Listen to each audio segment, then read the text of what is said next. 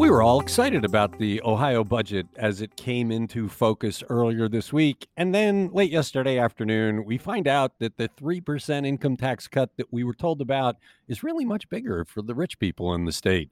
We're talking about it on This Week in the CLE, the news podcast discussion from Cleveland.com and The Plain Dealer. I'm Chris Quinn, here with my colleagues Laura Johnston, Jane Cahoon, and our chief political writer, Seth Richardson. Happy Wednesday, all. Should be a little cooler today, more comfortable. Please. Yeah, maybe relatively speaking. I'm a big guy, so anything above 80 is just a little too much. But well, let's make people uncomfortable in another way. Let's get started and talk about this tax cut. When is a 3% Ohio income tax cut really a much bigger tax cut for some? Seth Richardson, this kind of is a jaw-dropping story because of the way the state budget was presented as the Senate and the House came together and they talked about how they compromised on a tax cut. One wanted 5, one wanted 2, and it's a 3% across the board, but it's not.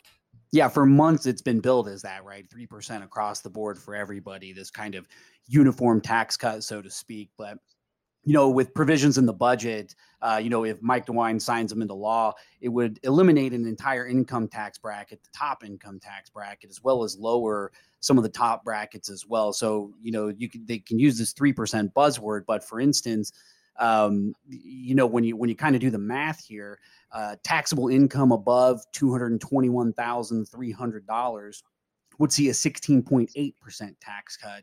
An income between $115,000 and $221,300 would see a 9.6% tax cut. So what that essentially functionally means is that the richest 1% in the state are going to be getting by some measures, a $5,400 tax cut compared with kind of the middle income Ohioans who are going to get about $50 a year.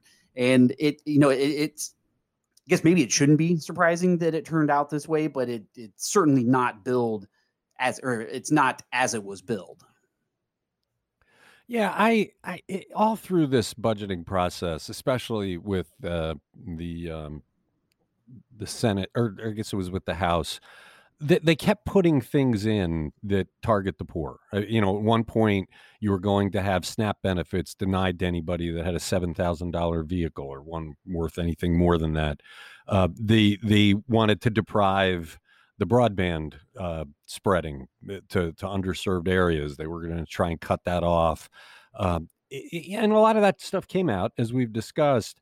But the idea of creating a tax cut that is so much smaller percentage-wise for the poor than it is for the rich, it boggles the mind. And did they really think they'd get away with it without anybody noticing? Well, I mean, I guess they kind of did in a way, right? They passed this and it's going to DeWine's desk, and he's got kind of limited time to decide what to do with it. And I guess we should add in here that, for the bottom earners in Ohio, they're going to raise the bottom tax bracket from $22,150 to $25,000, which means that an additional 125,000 Ohioans wouldn't have to pay state income tax under this plan. But it's an odd move in a way because they say they want to do this to make the state more attractive and make it better for development and whatnot.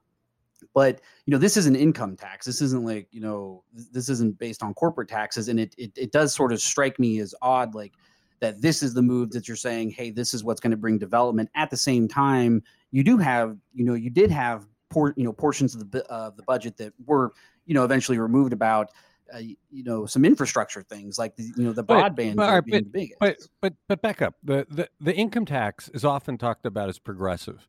And in normal terms, progressive means the rich pay more. Yeah. And what Ohio's doing is making it progressive that the richer you are, the bigger your tax cut is. That wasn't anybody's idea of what a progressive income tax is supposed to be. I think Jeremy Pelzer has done a good job of pointing out that it does seem kind of like, the beginning moves of an end run of sorts to kind of turn the state into a flat tax state. That does sort of seem to this doesn't quite do that, but it certainly seems like a first step toward that way by, eliminating all these giving all these breaks to upper tax brackets. Eventually, I think you could see in Ohio just kind of a flat tax across the board. Yeah, well, we'll see. It's a good story. Jeremy Pelzer has it on Cleveland.com. Check it out. It's This Week in the CLE. How fair is it for Ohio to be able to sue Volkswagen for its emissions scandal a few years back? Jane Cahoon, what Volkswagen did back then was truly sinister. I mean, they cooked their tests and their cars were churning pollutants into the air in ways that is quite illegal and did a lot of damage. So this isn't about Volkswagen being a victim, but it's an interesting situation where they've already paid a pretty big amount of money to the United States government, but now Ohio can go after it. What's the latest development here? Right. Well, you're right. Volkswagen would say this, in fact, isn't fair because they've already paid out nearly $15 billion in this 2016 settlement that, resulting from this cheating on the emissions test. That included, by the way, $13 million for the state of Ohio, as well as offering compensation of at least $5,100 each to nearly 14,000 Ohioans who bought or leased Volkswagen and Audi diesel-powered vehicles in model years 2019 to 2015. But anyway, you're right. The court opened the door by saying that Ohio could further hold Volkswagen accountable, even though they've settled this and paid all this money. So the court ruled 6-1 that the state of Ohio can pursue hundreds of billions of dollars in penalties from this cheating scandal. And it all stems from a suit that Mike DeWine, when he was Attorney General, at the time of the scandal, he filed against Volkswagen for tampering not just with the new cars, but through recalls and updates, used cars that were already being driven on Ohio roads. And that suit seeks $25,000 per day of noncompliance for each of the 14,000 vehicles sold in Ohio. So that could reach like $350 million per day, or over $100 billion per year over a multi-year period, according to Volkswagen's appeal in this case. But as I said, the Supreme Court, in a decision that was written by Justice Pat Fisher, dismissed Volkswagen's argument that the Clean Air Act gives the federal government exclusive power to regulate auto manufacturers, not the states. He said the Clean Air Act only prevents states from regulating new motor vehicles or new motor vehicle engines, not used ones.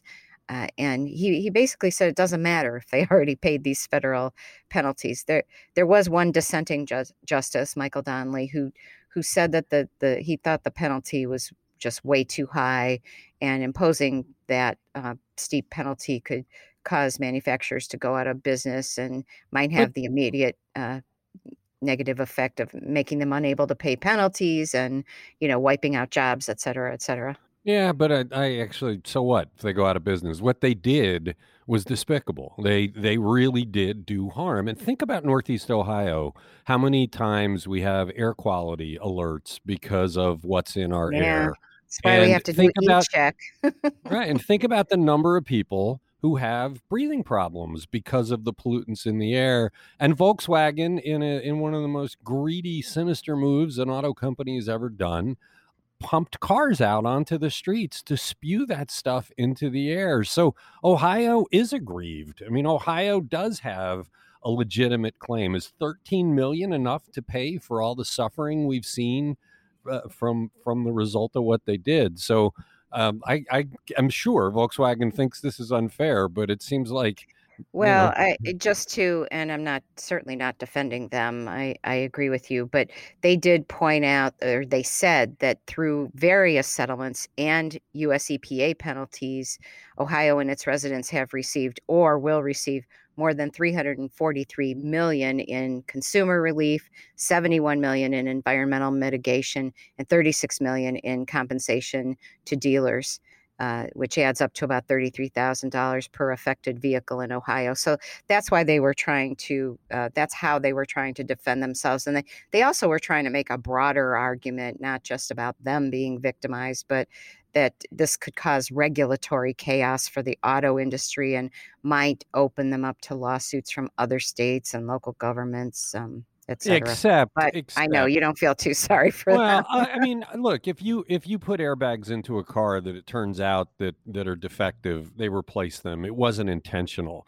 What they did was intentional. This was one of the biggest scandals that you've ever seen because they did it intentionally. They intentionally poisoned the air everywhere they sold a car. So you can claim it's going to affect the industry, but the rest of the industry hasn't done this. And if somebody else in the industry intentionally does something like this, well, then they should go out of business because they can't be trusted. So I also Yeah. don't I remember that when they provided the compensation to the car owners, wasn't it in the form of like discounts or something? I mean, I don't think they wrote checks of $5,100 to each person that had bought a Volkswagen. I thought it came in terms of, some Yeah. maintenance and some other things. You're So, testing me there. I really don't yeah. remember, So but I guess what I'm rest You doing assured, is you are go ahead. correct. It was in the I'm form of raising doubt. discounts and I'm Yeah. raising doubts about their claim of how much they've paid. Go ahead, Seth Richardson. I'm sorry, I was just saying you are correct. It was in the form of discounts and things like that. Yeah, that's not the same as providing cash. So Yeah. Well, Dave good. Yost, who's now the Attorney General, is poised, he says, to seek justice. Well, go get him, Dave Yost. Our air needs to be cleaner. You're listening to This Week in the CLE. How are state legislators giving local leaders the ability to control development of large-scale wind and solar farms? Laura Johnston, we just talked about how we're excited we're going to go after Volkswagen for poisoning our air, but in this story, the legislators are trying to stop us from having clean air by giving the ability to regulate clean energy, which is interesting because they don't let local government regulate natural gas drilling. Well, What's new? I was thinking that too, that this actually gives some power back to local governments. It's the opposite of what we usually talk about when we talk about the legislators usurping home rule power. So this gives power to the counties to designate exclusion areas where large wind and solar farms cannot be constructed. The bill actually spells out county commissioners, but it would apply in Cuyahoga and Summit counties where we have an executive if somebody wanted to put a wind or solar farm in here. But it basically lets the county say, nope, you proposed this project. We don't want it built, even if the landowner wants it built. They have to have a public meeting on the project, relevant information provided. And even if it's underway right now, if it doesn't meet a certain threshold within 30 days of this law taking effect, they can say, stop, you're done. Solar projects are a little bit easier, grandfathered in as long as they have met these application requirements of the PJM interconnection, which is a regional authority. But this is, it seems like a blow against clean energy. Wind is kind of stalled in Ohio. Solar, though, has been on the rise, and this might put a kink in that. We need to do a follow-up story on this about how they're talking out of both sides of their mouth because it's a double standard. They went hard 15 years ago or so at removing the ability of local government to decide where natural gas drilling goes. Fracking. It was ugly. And well, fracking came after that. First, Right. It was just drilling. Then came the fracking. They took away the ability of local government to stop it. So how do you do that, which is far more because this is clean energy, Chris. We only want the dirty energy in Ohio. But I don't understand how you can have the double standard and it's No, the Ohio legislature, so they can talk out of both sides of their mouth all the time. I loved when they said earlier this week that they have a process they follow for legislation when they were cramming things into the budget. And they both sides of this issue say they're arguing for property owners' rights. They're saying, the proponents of the bill say that it's necessary to protect the rights of property owners who never anticipated having wind or solar farms as neighbors. And everybody who, opposes the law said they want the property owners to have the rights to put what they want on their own land. So, I actually think this is the right thing. I think giving local government the chance to look at projects and decide whether they will interfere with other property owners is the right way to go. But that was the argument we made with natural gas, and the legislature said, no. Local government can't do this. We'll have a hodgepodge of regulations. One other thing is it requires the Power Siting Board, which is a statewide board that looks at these projects, to include members representing the county and township when it makes decisions, which they should do that for every project. Right, exactly. It's a fascinating double standard. We'll continue to analyze it. You're listening to This Week in the CLE. How is Ohio going the boring, safe route that financial experts recommend with the windfall of coronavirus aid it received from the federal government? Jane Cahoon, the spending of this money isn't sexy at all, but it's probably the right thing to do, right? That was a great introduction. Now people are really gonna wanna hear what I have to say about it, right? Yes, Ohio is gonna use more than half of the money that it's getting this year from the latest federal coronavirus aid package to repay a $1.5 billion federal loan to cover, all these unemployment claims that were filed during the pandemic, which really overwhelmed the state. And so this was in House Bill 168, which Governor Mike DeWine signed on Tuesday. And in addition to that 1.5 billion to pay off the loan, it appropriates a total of 756 million more dollars for local economic recovery initiatives. So we did find out a little bit more about how that breaks down. Their water and sewer grants, and as well as pediatric behavioral health care facilities. So all of that totals 2.2 billion of the 2.7 billion Ohio is supposed to get this year from this relief package. And DeWine says he plans to talk with state lawmakers about how to spend the remaining 500 million of that 2.7 billion. Are you with me? And then next year I they're going am. to get another 2.7 billion. He said, you know, well, first of all, this bill really didn't have much opposition, you know, which is interesting because the coronavirus relief package was totally passed by Democrats over Republican objections in Congress. But DeWine, you know, was diplomatic. Yesterday, he said, whatever one thinks about the bill that was passed by Congress, I'm not going to get into all that, but this is one-time money and it's coming to the state of Ohio and we need to be good stewards of the money, et cetera. So, you know, as we've said before, that the paying off the loan is really going to help employers who won't be burdened by that debt. And you know, as I said, the extra money for the local governments, it's going to be 422 million for 2,000 local governments, you know, that haven't yet received any direct federal assistance. Another 250 million for grants for counties, townships, and municipal governments for water and sewer projects, which DeWine says is badly needed. And then 84 million for, as I said, these pediatric behavioral health care facilities, which we're already struggling to meet demand, but over the past 15 months, the problem's gotten worse as more youth have experienced mental health crises. So But they that's where all do. this money's going. But they do owe a staggering sum of money for unemployment, and wiping that Hmm. out makes great sense. And, you know, Yeah. maybe more governments like Cuyahoga County, you should think about wiping out debt. You're listening to This Week in the CLE. In Rocky River, in Bay Village, in Chagrin Falls, in Brunswick, week by week, people are showing up at school board meetings to scream at their school board members about something called critical race theory. Seth Richardson, you're working on a long-term story about this. Where is all this rage coming from? Well, it actually sort of originates, of course, as all things in Republican politics tend to do with Donald Trump, but it is more complex than that, right? This has become kind of the prevailing wedge issue that looks like it's going to be here at least for a little while. You can barely go a day without seeing a tweet about it from a Republican politician on Twitter. But I think the thing that is most important kind of to point out about this is sort of what you said, right? That this isn't just it's a very broad strategy that has been happening where they're attacking critical race theory, which is this really kind of nebulous concept in a way. There's no clear defined, curriculum for critical race theory. Kids aren't taught this in high school, and nobody's even really proposing that they be taught this in grade school or high school or anything like that. But because it's become such this buzzword and associated with even more buzzwords, it's really worked a lot of people into a frenzy, and you're starting to see kind of some similarities to the Tea Party of 2010, right? But just sort of based around this wedge issue as opposed to economics.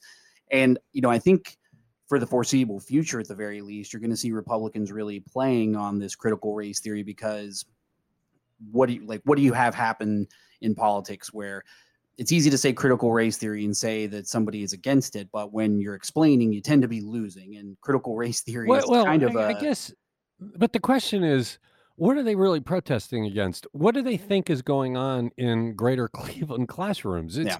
This is all predicated on this notion that's false about what's being taught to children. Yeah. And, the poor school board members are getting blasted. This is all, there's been lots of research done on how this came about. And this really was masterminded by a very small group of people who wanted to create a wedge issue. What's striking is that people in Rocky River, Bay Village, and Chagrin Falls are so easy to manipulate, where they show up at their school boards furious without really knowing what is happening in their classrooms. I mean, teachers teach. They have lessons they teach.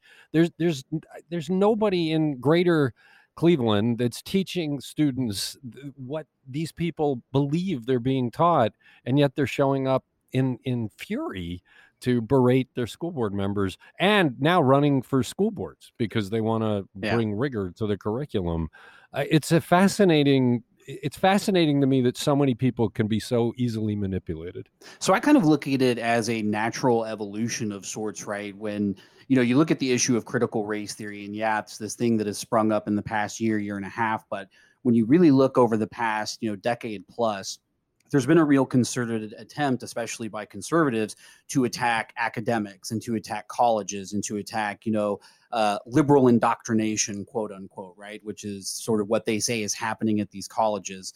And, this is kind of a spillover of that, where they're, basically they're basically saying that, these, liberal academics are trying to indoctrinate our school kids as young as 5, 6, and 7 to basically hate America, is what they're saying. And that is not what critical race theory is. I mean, it's doesn't not make what it sense. is. Right. But if you're a parent and you don't know what critical race theory is, all you know is kind of what you've heard on, whether it be Fox News or Twitter. Yeah. What credible source are you hearing it from that so inflames your passions that as you come out of the pandemic and can finally leave your house, your mission is to go to your school board and yell at the school board members?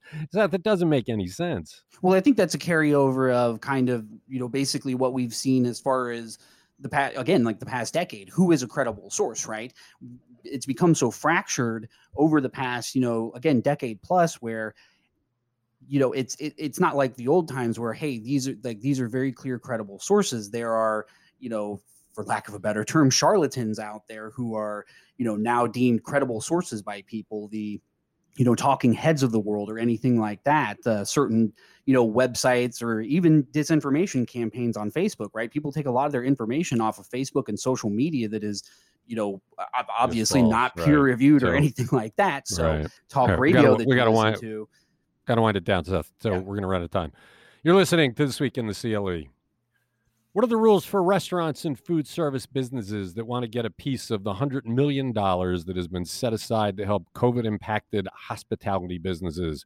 Laura Johnston, we've been talking about this. We've mentioned that these places have not been able to get the money before now. Suddenly there is an availability.